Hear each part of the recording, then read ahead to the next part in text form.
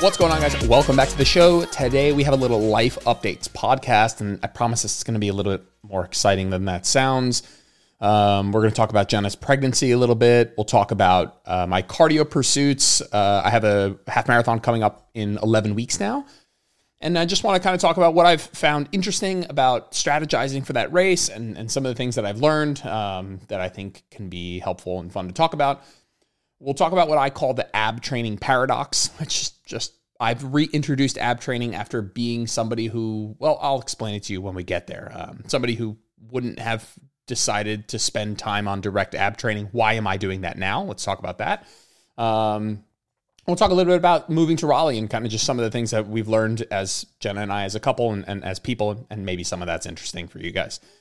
So starting off with Jenna being pregnant, we're having a little girl. We're so excited. I secretly wanted a little girl. I'm so excited. Not to make this podcast overly personal, but I didn't think I'd be so excited.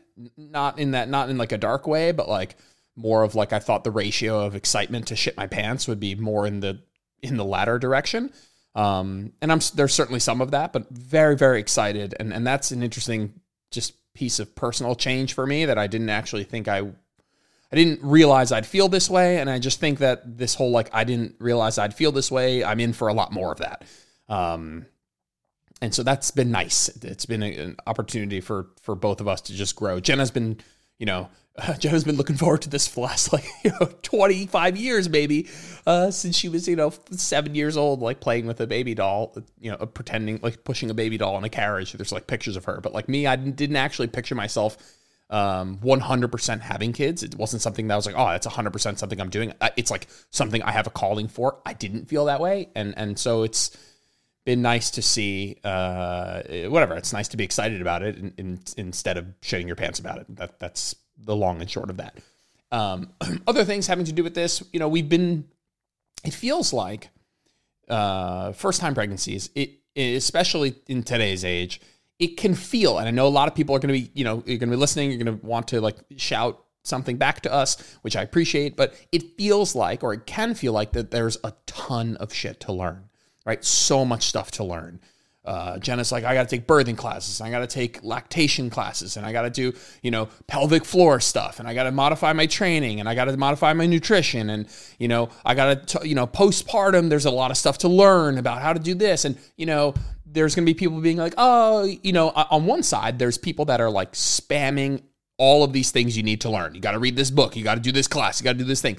And on the other side of it, there's people like, you're going to figure it out. Like, it's intuitive. It's common sense. Like, you're just going to do what's right by the baby, and you guys will figure it out. And I understand both sides of that, but well, there's no but. I think we understand both sides of that. We're just trying to figure out what are the things that we really want to put time and effort into learning, and as like whether that's now pre-pregnancy or during pregnancy, or for the actual birthing process, or for the postpartum. And so we've been just teetering on overwhelm a little bit, just with all the things that you could be learning about, that you could be doing. I'm not saying we feel compelled to have to do all those things, but the just understanding that there's a long list of things that you could do and could learn about and could take classes on and could be certified in and could be spending your time doing, and don't do this and do that and all of this, so many things. And yes, on the flip side, there's people like, hey, like those things exist, but you're also going to be just fine doing, on some level this intuitively. And so I appreciate both of those perspectives. On that note, though, what I'll say is if you follow Jenna, she's been struggling with not working out. And what I'll say right now is that, I'm a 32-year-old male, and I've worked with hundreds and hundreds and hundreds of females, and many of them have, not many of them, but, probably, near 100 of them at some point were pregnant. And it's just no two ways about it. Like, it is, I don't know if I fully appreciated this transition, this biological feat that women are going through, right? That they are doing the most, it's a combination of you are doing the most amazing biological feat that exists on the earth. You're doing the actual thing that we are meant to do on this planet, and it's beautiful and it's amazing. and we're very thankful. And as a woman, I bet you there's a part, I'm betting that there's a part that's like, I'm very grateful that I get to do this thing, but it's fucking hard, man. And as a man, I'm watching it and I'm like, I want to figure out the right words, because I don't want to be like, oh, this sucks that you have to do this, but let's just call a spade a spade. Me, I train 10 times a week. I'm in the best shape of my life.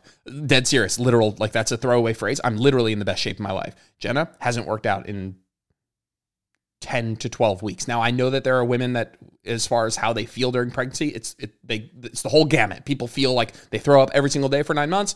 And there's other people that are like totally fine, don't really feel a ton of sickness. I have a couple clients right now that are pregnant, and watching the two of them and Jenna, it's just completely different experiences that people are having.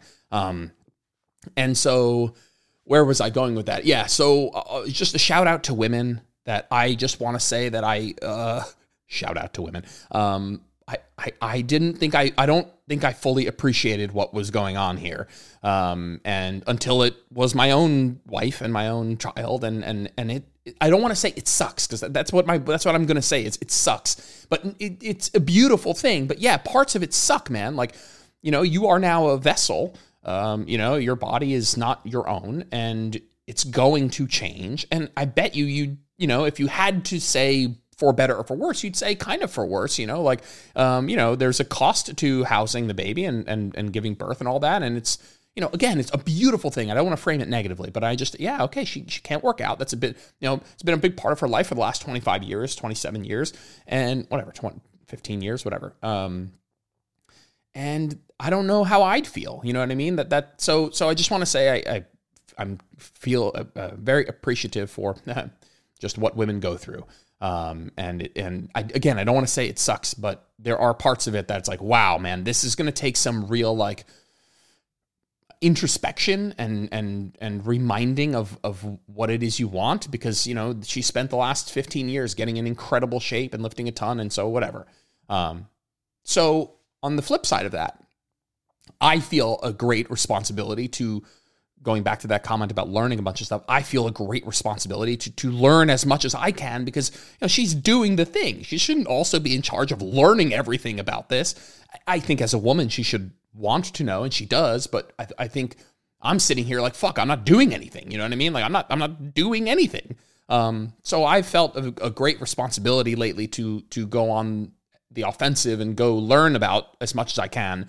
And of course, for me, that there's a natural progression to wanting to learn about it from the exercise perspective. So lately, been diving in deep, again, not a professional, I'm going to stay in my lane. I'm not certified prenatal or anything like that, but been taking several courses right now on prenatal, on how to adjust training for a pregnancy. And there are things I know about and have learned about, but not in the sense of it being very in-depth and specific. Have been taking a couple courses on that, and have been really enjoying discussing that with Jenna and just saying like, hey, like, this is what I've learned about what's going on in your body. And, whether that's like, scenarios in training where we can experience coning and avoiding that, and, just other modifications to allow her to remain active in the safest way possible. And then really doing a deep dive into pelvic floor work, which is something that I knew about, of course, duh, but it's something that I almost categorically referred out. So it's like, hey, like you are pregnant, you probably want to do some pelvic floor work. That's just not something that I'm going to dip my hand into, let's say. Wow, that's a super creepy phrase for this.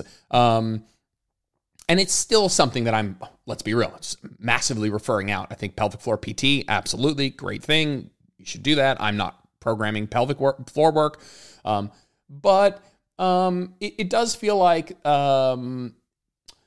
yeah. Okay. So the notes I made in my notes here was like early thoughts on pelvic floor work. Early thoughts on pelvic floor work is that I would find a professional, that I wouldn't go with me, is what I'm saying. I wouldn't be like, hey, Jordan, I'm pregnant. Let's do some pelvic floor work. It's like, I'm not saying at this point, after I've maybe taken 40 hours of modules on this, I feel like I could, assist you on the side and be like, oh, like, after you've worked with your pelvic floor PT and she's giving you a workout, like we can have a talk about it. Like, I know enough about it to have a chat about it like that, but I don't feel qualified to be prescribing any of these workouts. I think that there's amazing professionals, and that's where I would go.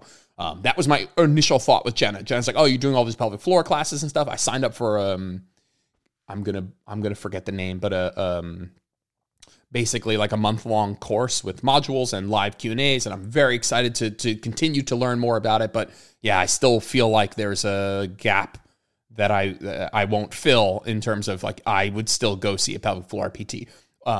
It does seem like it's not necessarily something that you need to be doing the entire pregnancy. Again, there are going to be people out there, contrary opinions, no problem. But it seems like the closer you get to pregnancy, the more important this stuff is. Period. The training adjustments important kind of throughout, but also more important as, you know, just spatially the baby gets larger, your belly gets larger. And so, yeah, okay. To sum up this pregnancy session here, it's been a bit of a mindfuck with all the things that we could learn, trying not to get overwhelmed. I'm trying to take on as much of that as possible because holy crap, I did not fully appreciate the responsibility of being pregnant and the changes to the way you feel on a day-to-day basis and physically the changes that happen. And yes, it's a beautiful thing, but yeah, you have to reconcile certain changes that are happening, which I guess as a man, I hadn't fully appreciated. So shout out to women. Fuck man, that shit can be hard, and I appreciate it. I appreciate it. That's stupid. You know what I mean? Yeah, there's really no perfect way to say that, as I'm saying. It's just like I didn't fully appreciate what women do as far as pregnancy, and I think that as a man, I am obligated to take on some responsibility to help her in every way. One of which is learning a ton about this, is taking on some of that load of things to learn. Which again, we're not getting ahead of ourselves. I'm not that guy with like 800,000 books. You got to do it this way. Everything's got to be done this way. We're just trying to figure out which of those routes of learning by a book or learning through doing, trying to figure out the balance between those two things. Cool. Moving on. So cardio work. So I have my race on December 17th. So I guess that's still 12 weeks away. I think it's December 17th, right? 12, October, November, December. That's 8 weeks away. October, November, December. Yeah. I don't even know if that's the date. I got to check. I guess I could check right now while I'm on the computer here. When is race day? 8 weeks till the event. Holy shit, it's only 8 weeks away. It is December 17th. Shit. So that's pretty soon. But let's stay on topic here. A couple things. I still hate it. I still don't like running. I see where it can be. I've gotten just like a small whiff of like runner's high and all this stuff. But that enjoyment definitely is limited to being outside for sure. I think running on the treadmill is just a soul sucking activity for me personally. The treadmill has been massively helpful in terms of keeping consistent pacing as far as like getting the desired training effect instead of having to go outside and intuitively keep a certain pace. But yeah, going outside is the only time in which I ever feel like getting any sort of a runner's high, which definitely comes back to like just genuinely enjoying being outside and fresh air and sunlight and all that good stuff. But yeah, so more than just not enjoying it, it's been intellectually stimulating to learn about. So I think there's two things to think about right now. So it's been super humbling to suck at something, and I suck at cardio. I think people are like, no, you're going to do fine. Like I suck at cardio, and we're going to talk in a minute about kind of how much I suck. I suck at this, and that's been both humbling and super fun. It's humbling because I suck, but it's fun because I suck, I'm seeing newbie gains. So I suck in an absolute sense, but relatively I'm getting better quite quickly. And so that's been super fun. And I think two things. One, physically, I think it's been fun to do something that I suck at. Like literally that physically, from an adaptation perspective, it's been physically humbling. But also intellectually, it's been fun to learn about something that I didn't know much about, right? And so what I'd like to say is I think as we get older, we forget to do both of those things, to learn something new and to do something new. And I've found that it's so funny. I hate doing cardio, but I am loving this pursuit of both learning about cardio and applying it. I've been loving it so much, which is an interesting kind of irony there. And I think we forget to do both of those things when we get older. I think we forget to do things we suck at, learn a new hobby, learn a new language, whatever it is. But but we also forget to do things that we suck at. I mean, I think we self-select things that we're better at, which is like generally not a terrible idea if you're just like trying to be successful and stuff like that. But actively pursuing things that you're not good at, I think is really, really just intellectually and physically, it's been awesome. It's been just been so much fun. And I will say on top of that, it's been super fun because I'm working with somebody that I feel is helping make it fun through intellectual stimulation. I work with a coach, Alex Viada. It's like, whatever. There's a bunch of people I really respect in this like hybrid training space. Alyssa Olenek, Alex Viada, Alec Blenix, a lot of people that I find are all super smart and really, really great. But if you're out there and you're like, hey, I want to pick up chess or I want to learn a new language. I've been learning, I speak semi-fluent Dutch. I've been taking Dutch lessons every Thursday with a coach. And instead of being like, oh, I'm just going to do Duolingo or something, it's like having a professional that you can talk to that makes the process more enjoyable is awesome. And so if you're out there and you like want to learn a skill, you want to like, yeah, go fine, maybe do like a Skillshare class or something, but like get with a professional that you can talk to. It makes the whole experience more fun. So that's been awesome. So yeah, I'm enjoying the challenge of maintaining muscle throughout this process. I think a lot of people are like, oh, I want to run a marathon. And then they just only do marathon training. I think only doing marathon training or only lifting isn't in line with what my goals are, which is to be the healthiest I can be for as long as possible. I think pursuing more cardio was always within the understanding that I didn't want to move too far backwards with my lifting. And so the challenge of trying to figure out how to reconcile those two goals, right, and do hybrid training has been super fun. Another realization that I've had is there's no fucking way that I can train as much as I'm training now with kids. Or let's at least say with a newborn, infant, very young baby. And another kind of just appreciation for parents who are in those situations trying to make time for themselves. I'm looking at right now, I spend, let's say 3.5 hours a week weight training, 4 times 45 minutes. Let's just say 3.5 hours.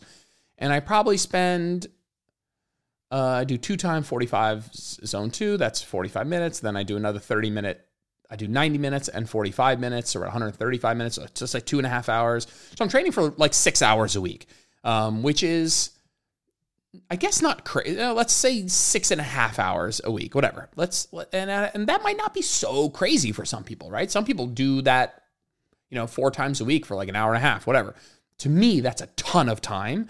And I don't think I can keep this up based on the amount of time that I like to spend doing my work and the amount of time I want to spend with my family. And so I'm just thinking to myself, talking about this with Jenna of like, wow, just like, I really appreciate people who have babies and children and are still making time for themselves. And that's not something I have yet personally had to combat or work through, right? And I'm looking forward to doing it, but also kind of laughing in my head of like, yeah, this is going to be a real like, just real reality check of like, yeah, I'm not, after this marathon training up in December, the baby will be here in 4 months, right? In April. And yeah, I just don't see myself training 7 hours, 6-7 hours a week. I'm going to be putting everything on maintenance for a while, which will be a new challenge that I look forward to. And so as far as I'm I guess dragging on a tiny bit, we're 18 minutes in here. As far as the race strategy, I went into this, I'm going to try and keep this simple. I'm not going to go too much into the physiology of some of these decisions, but I'll try and explain it as practically as I can. But my goal for this was 2 things. Was 1, to just finish, right? And 2, to run the race without stopping, right? Was to just be able to run continuously for the half marathon. Because to me, that was something that is so far away from what I'm capable of. And a lot of people, I'm not trying to like, a lot of people are, oh, you're probably fine. Like, oh, you're going to do fine. Like, I have asthma, and this isn't like some woe is me asthma thing, but like I suck at cardio and I have asthma. And I've never in my life run more than I haven't run 3 miles straight in probably since I was trying out for varsity soccer. And so I haven't run more than 3 miles now in any of my training. And we'll talk about that because at some point I will begin to do that. But the irony is running this continuously, let's say unbroken, running this unbroken is a bad strategy for me. It's a bad strategy. Now, why is that a bad strategy? And what I'm saying by saying that is that a run-walk strategy is a smarter choice for me. It's smarter if my goal is to finish as fast as possible, which it kind of is. I mean, I'm not overly competitive about this, but it's a smarter use of my body's energy to do a walk-run. Let me explain. And so if I were to run this thing continuously, I'm not fit enough. I'll say this and then I'll explain it. I'm not fit enough to run this continuously at a pace that represents a gait cycle that biomechanically is efficient. Now, what does that mean? That means that if I were to run this continuously, I'd have to run it at like a between 12 and 14 minute mile pace. And on a treadmill, that's like in the 4 miles per hour, right? In the 4 miles per hour range. If you think of a 12-minute mile pace as a 5-minute mile, for me, it would have to be slower than that. So I'd be running this somewhere in the 4 to 5 miles per hour on a treadmill, 12 plus minute mile pace. And if you think about what your technique looks like when you run at that speed, if you get on a treadmill right now and you put it on 4.5, I bet you right at 4.5, you could walk that fast. So you could either walk super fucking fast or you could jog really, really slow. And I bet the shorter you are, potentially the more likely you are to want to run at that pace. But I think you'd be torn between a really awkwardly fast walk or a really awkwardly slow run. And when I say awkwardly slow, what I mean is your technique at that pace is more of like a shuffle. And it is a pace where the energy that you expend to move a certain distance forward isn't a good trade-off. To use a lifting terminology, it's a bad stimulus to fatigue ratio. It's a poor use of energy. So to shuffle, the technique that you use at 4.5, 5 miles per hour is a bit of a shuffle. It's not a very efficient technique. So I would be running that's the pace I would have to use if I want to run this continuously. So instead of saying, well, I'm going to run this as slow as I have to, as long as I do it unbroken, that is going to be an inefficient technique, which means it's going to be a somewhat waste of energy. Why not? The question kind of begs this question of, why not find a technique that feels really efficient for me, right? Where I can run in a bit more of a flow state, where the amount of distance I cover for the amount of energy I expend is a bit more efficient, right? In a more efficient technique. And finding that technique and saying, I want to run at this technique for a certain number of minutes and then walk at an efficient walking pace. So instead of spending any time running at a really inefficient technique, I'm going to run at an efficient technique for me. Now, what pace is that technique for me? Or what, if I just go out and run at a reasonably challenging, not very challenging, I just go out and run. If you say, hey, Jordan, go run for 5 minutes at a pace that feels mega comfortable for you. When I say comfortable, I mean technique-wise, it's very comfortable. It's very flow state. I don't have to think about shuffling. I don't have to think about running really fast. It is a place where my body, just be clear, there's a lot of nuances to everything I'm saying here, but I want to find a very efficient pace for me, a pace that's very neurologically efficient, that the distance I cover for the calories I burn is efficient. Now, that pace for me, if I just go out and I pick my most comfortable pace, it's about a 9:30 mile. It's roughly 6.3 on a treadmill, let's say. Somewhere in the 9 to 10 minute mile, let's say. But I can't run the whole race at that pace, right? So I'm going to run at that pace because it's very efficient and I'm not going to waste energy there. But I can't run the whole race there. So I'm going to do some intervals. I'm going to run for, let's say, 9 or 10 minutes, and then I will rest for a minute, resting being walking. And then I'll run again at my comfortable, efficient pace, and then I'll walk at an efficient pace. And there's some nuance here that's not going to be everyone's comfortable pace. the more fit you are, this changes. The less fit you are, this changes.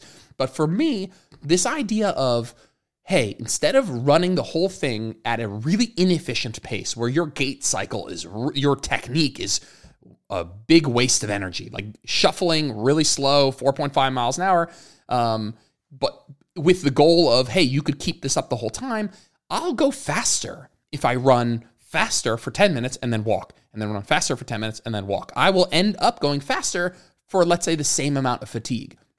And that to me makes a ton of sense. And frankly, it's fascinating. It makes so much sense to me where when I go out and I run, if my goal was to run 3 miles, if I were to pick a pace where I would if my goal, let's say I go out and I run 3 miles, the pace I would have to run if I want to do it unbroken, let's say I'm going to make this up.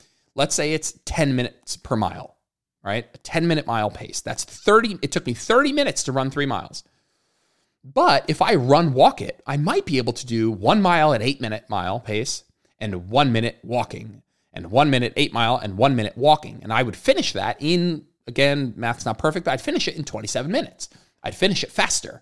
And I might find both of those things equally fatiguing. One of which saved me 3 minutes, but it was equally fatiguing. The other one, I finished it without stopping, but I had to go slower. And so for me, it makes perfect sense of prioritizing my best running economy, my best, most efficient pace. And again, it can get a bit more complicated. Efficient pace can change over time as you gain fitness.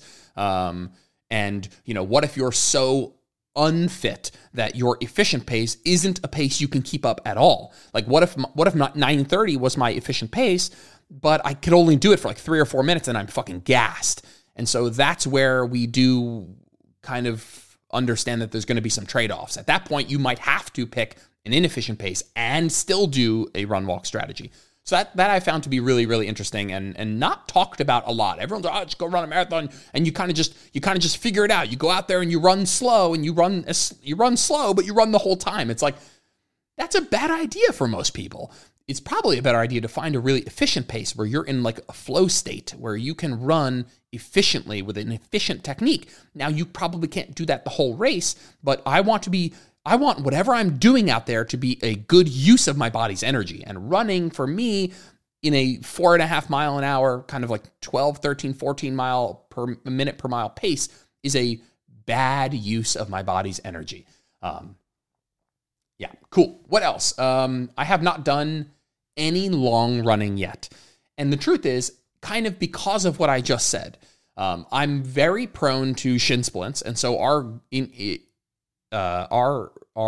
rate of increasing volume has been slow. And I'll tell you right now, it's been the most amazing thing.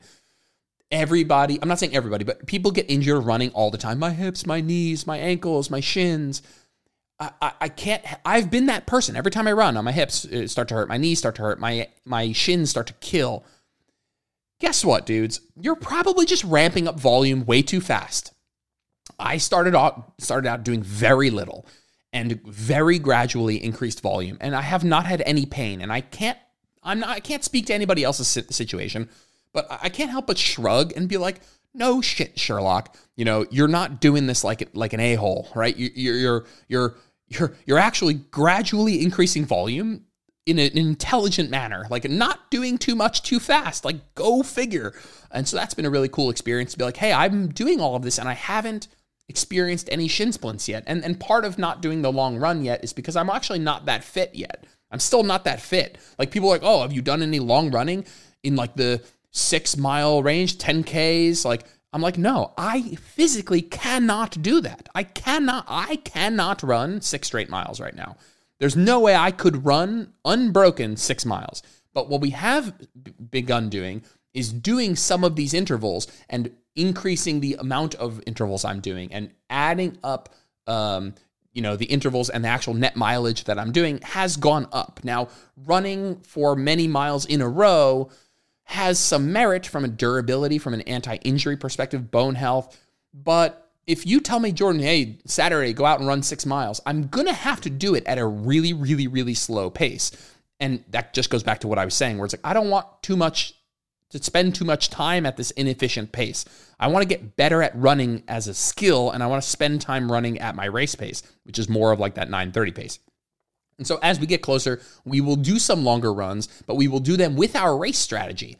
Now, our race strategy will be, my bet will be to run somewhere between 5 and 10 minutes at my efficient pace with a 1 minute walk.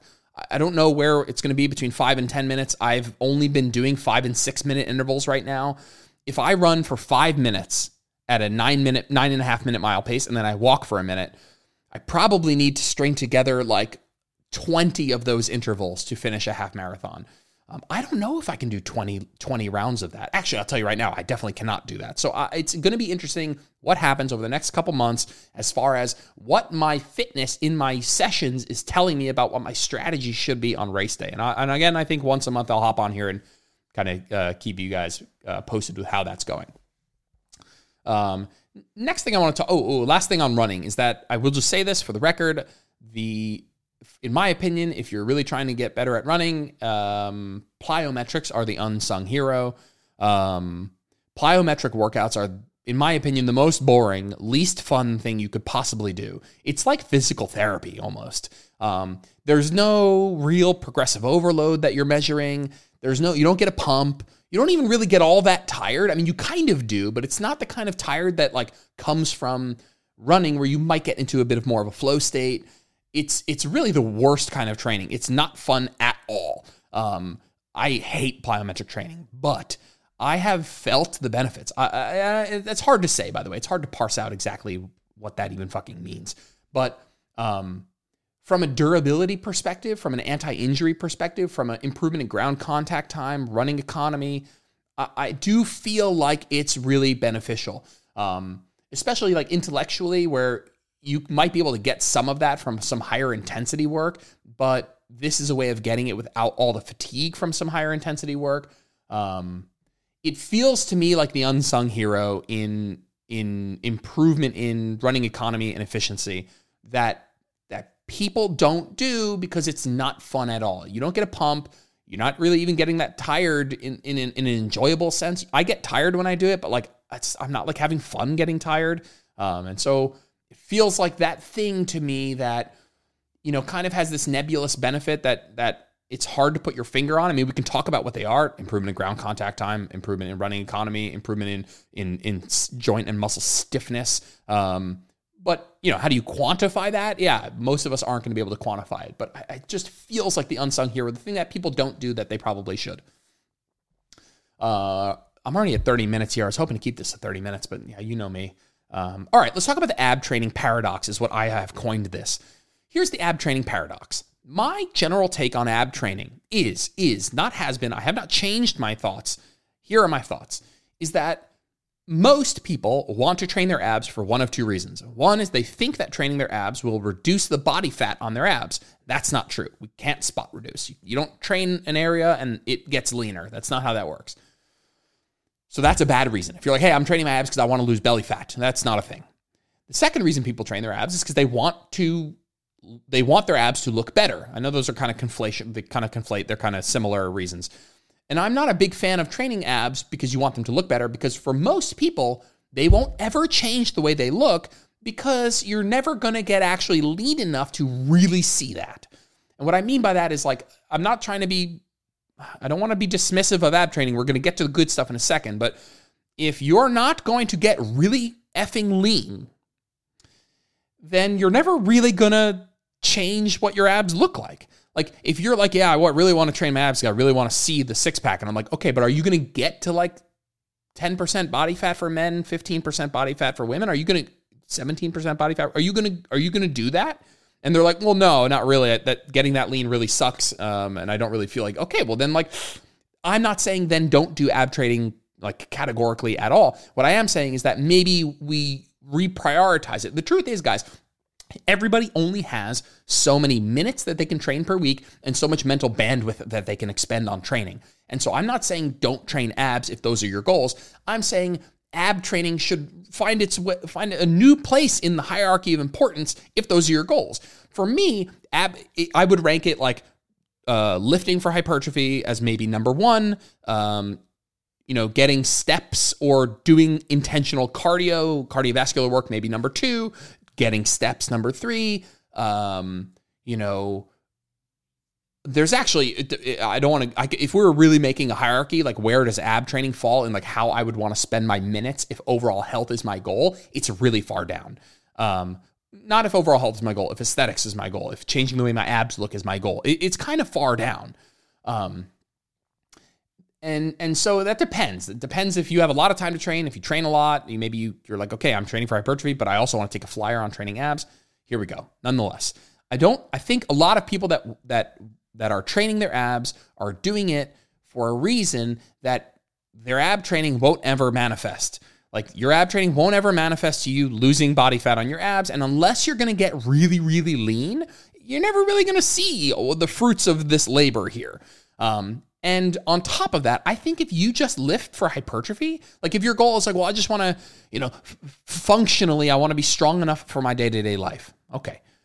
I think you can get most of the way there, if not arguably you'd have to say most of the way. You cannot say all of the way. Most of the way there, just doing heavy compound lifting, where you brace occasionally during those hard reps, hard RDLs, lunges, squats, pulls and pushes. If you train really hard, you're not going to be like, well, my core deficiency is really getting in the way of me living my life. It's just like, that's not a thing. It's not a thing, People are like, I have back pain because I don't train my core. It's like, that's not an established correlation.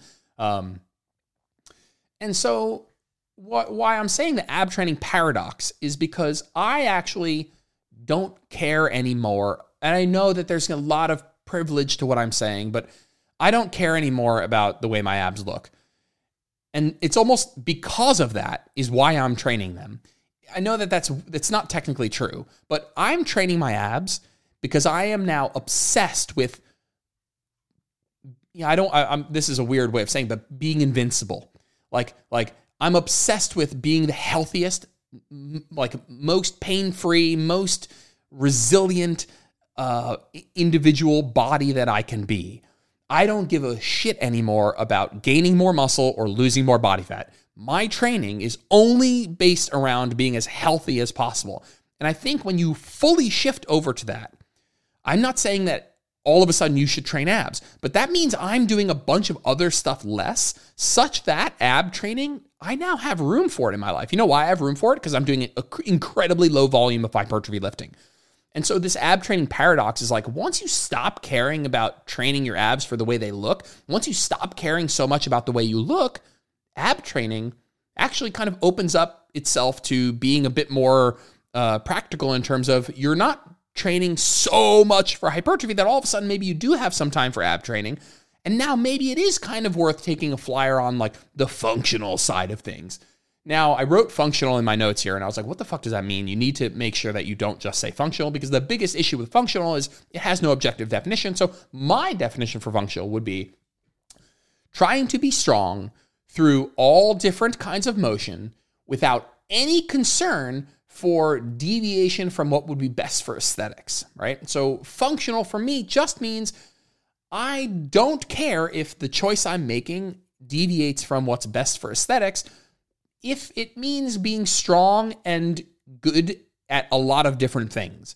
So that's cardiovascularly, that's long distance cardio, that's short distance cardio, that's plyometrics, that's athletically, that's hypertrophy wise, having muscle mass because of the amazing health benefits. That means being strong, which is in kind of a nebulous term, but I want to be good at all these domains. And I can't help but think of CrossFit when I say that CrossFit's goal was to be I'm going to forget the CrossFit mantra, but strong through all different time domains and activities.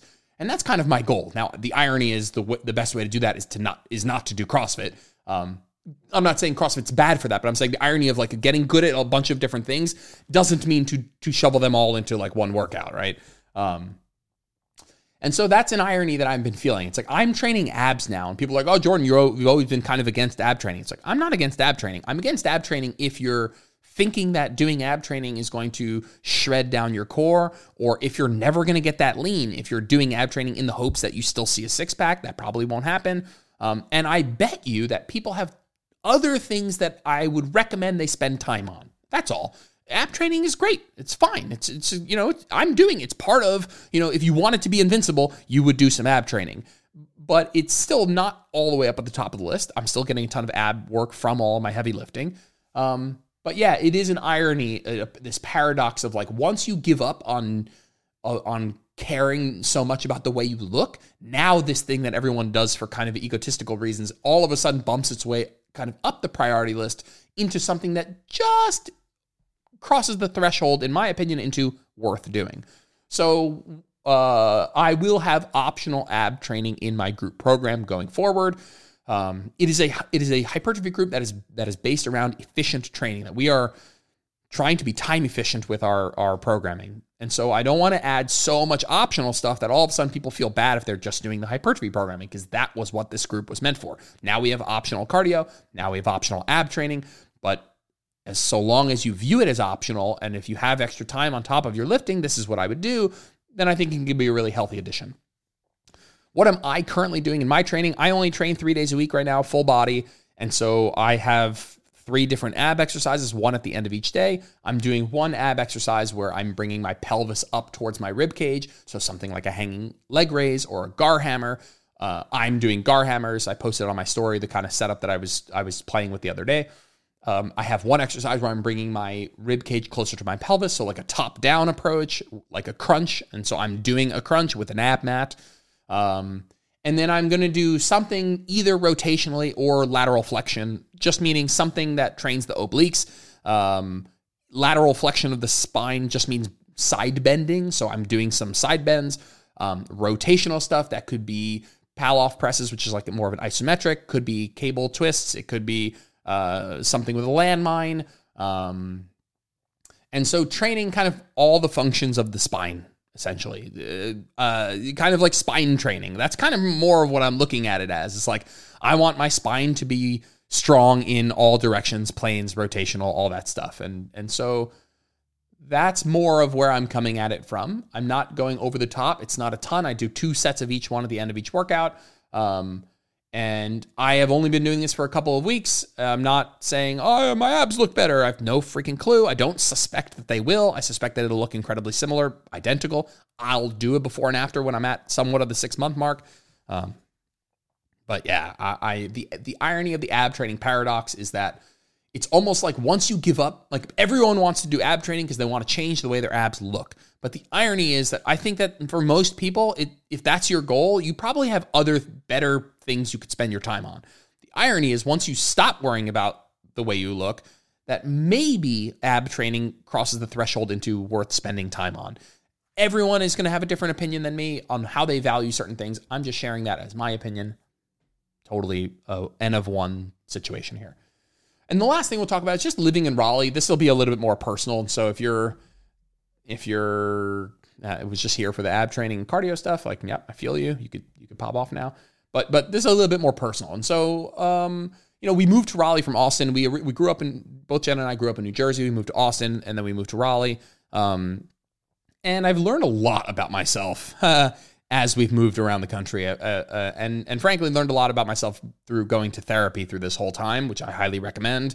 And one of the things I've learned is that I'm a bit of a simpleton, and I know that that's a weird thing to say, but like in a way that I feel very neutral about. I'm not judging myself when I say this, but I don't actually need much in terms of things to do to be happy.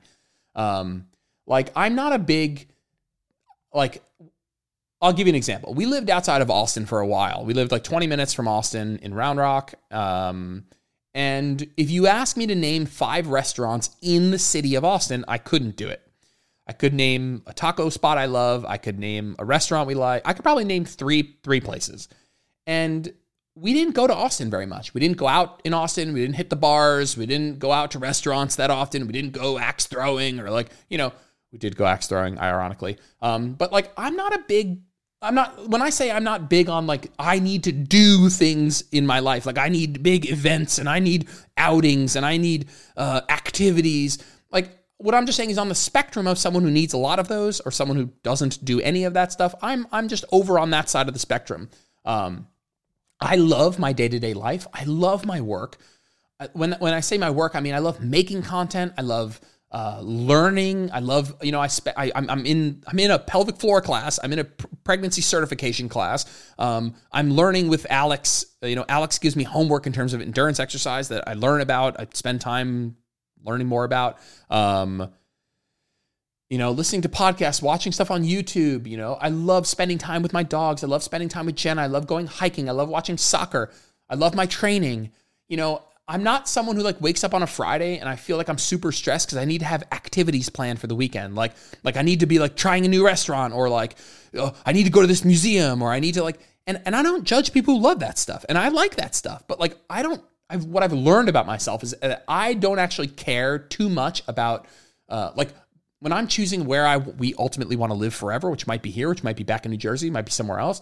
I'm not so hung up on people are what's Raleigh like? And I'm like, I don't know. We've been to Raleigh a few times. It's a city, man. If you want a nice restaurant, yeah, they have stuff there. But I'm not oh, Raleigh's the best. They have this museum and they have this thing. And it's not necessarily how I spend my life.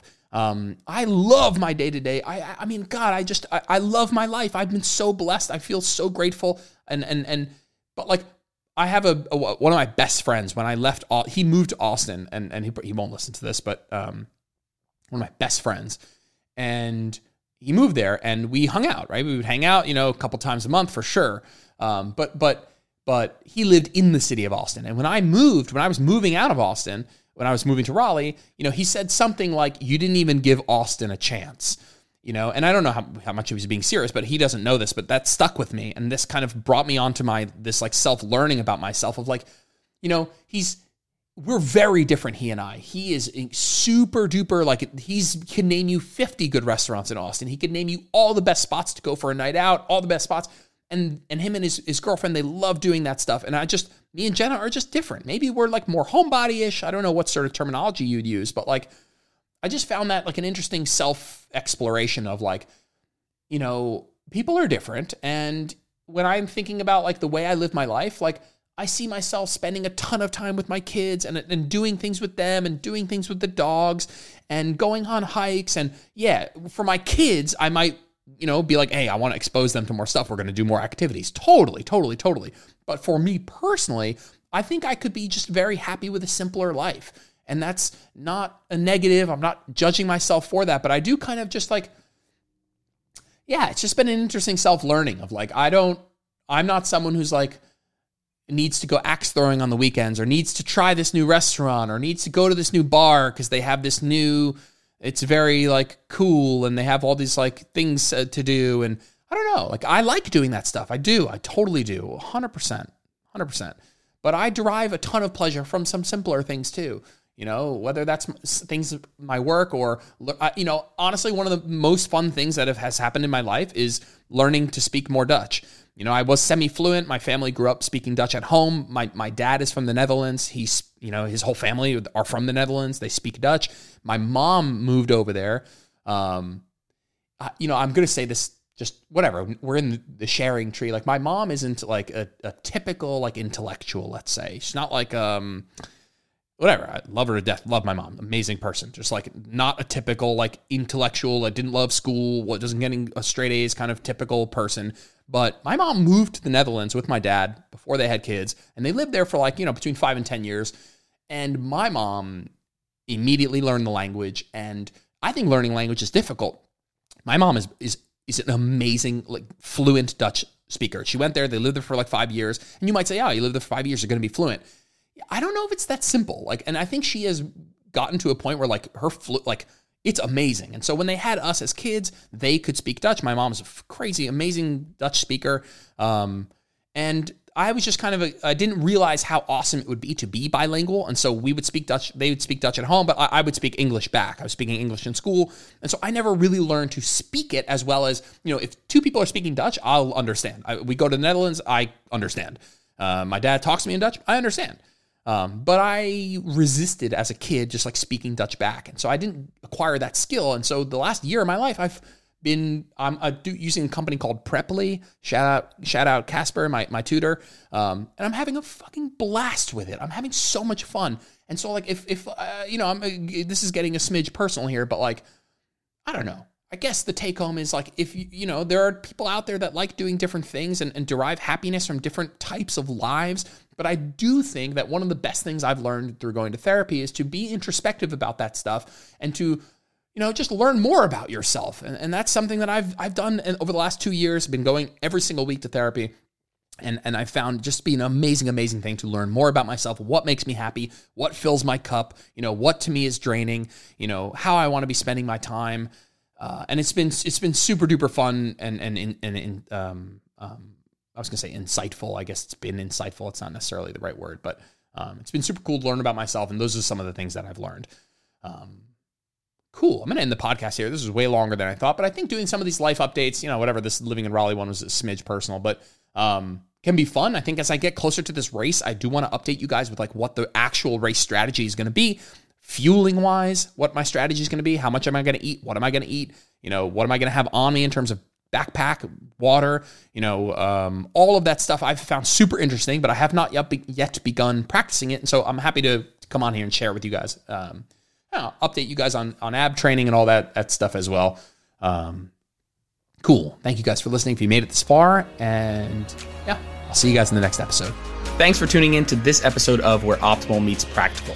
If you liked the episode, it would mean the world to me if you posted a screenshot to your social media or left a 5-star review on iTunes. That stuff really helps. If you ever want to get in touch with me, just shoot me a DM on Instagram @JordanLipsFitness. I'm always around to chat. Thanks, guys. Have a good one.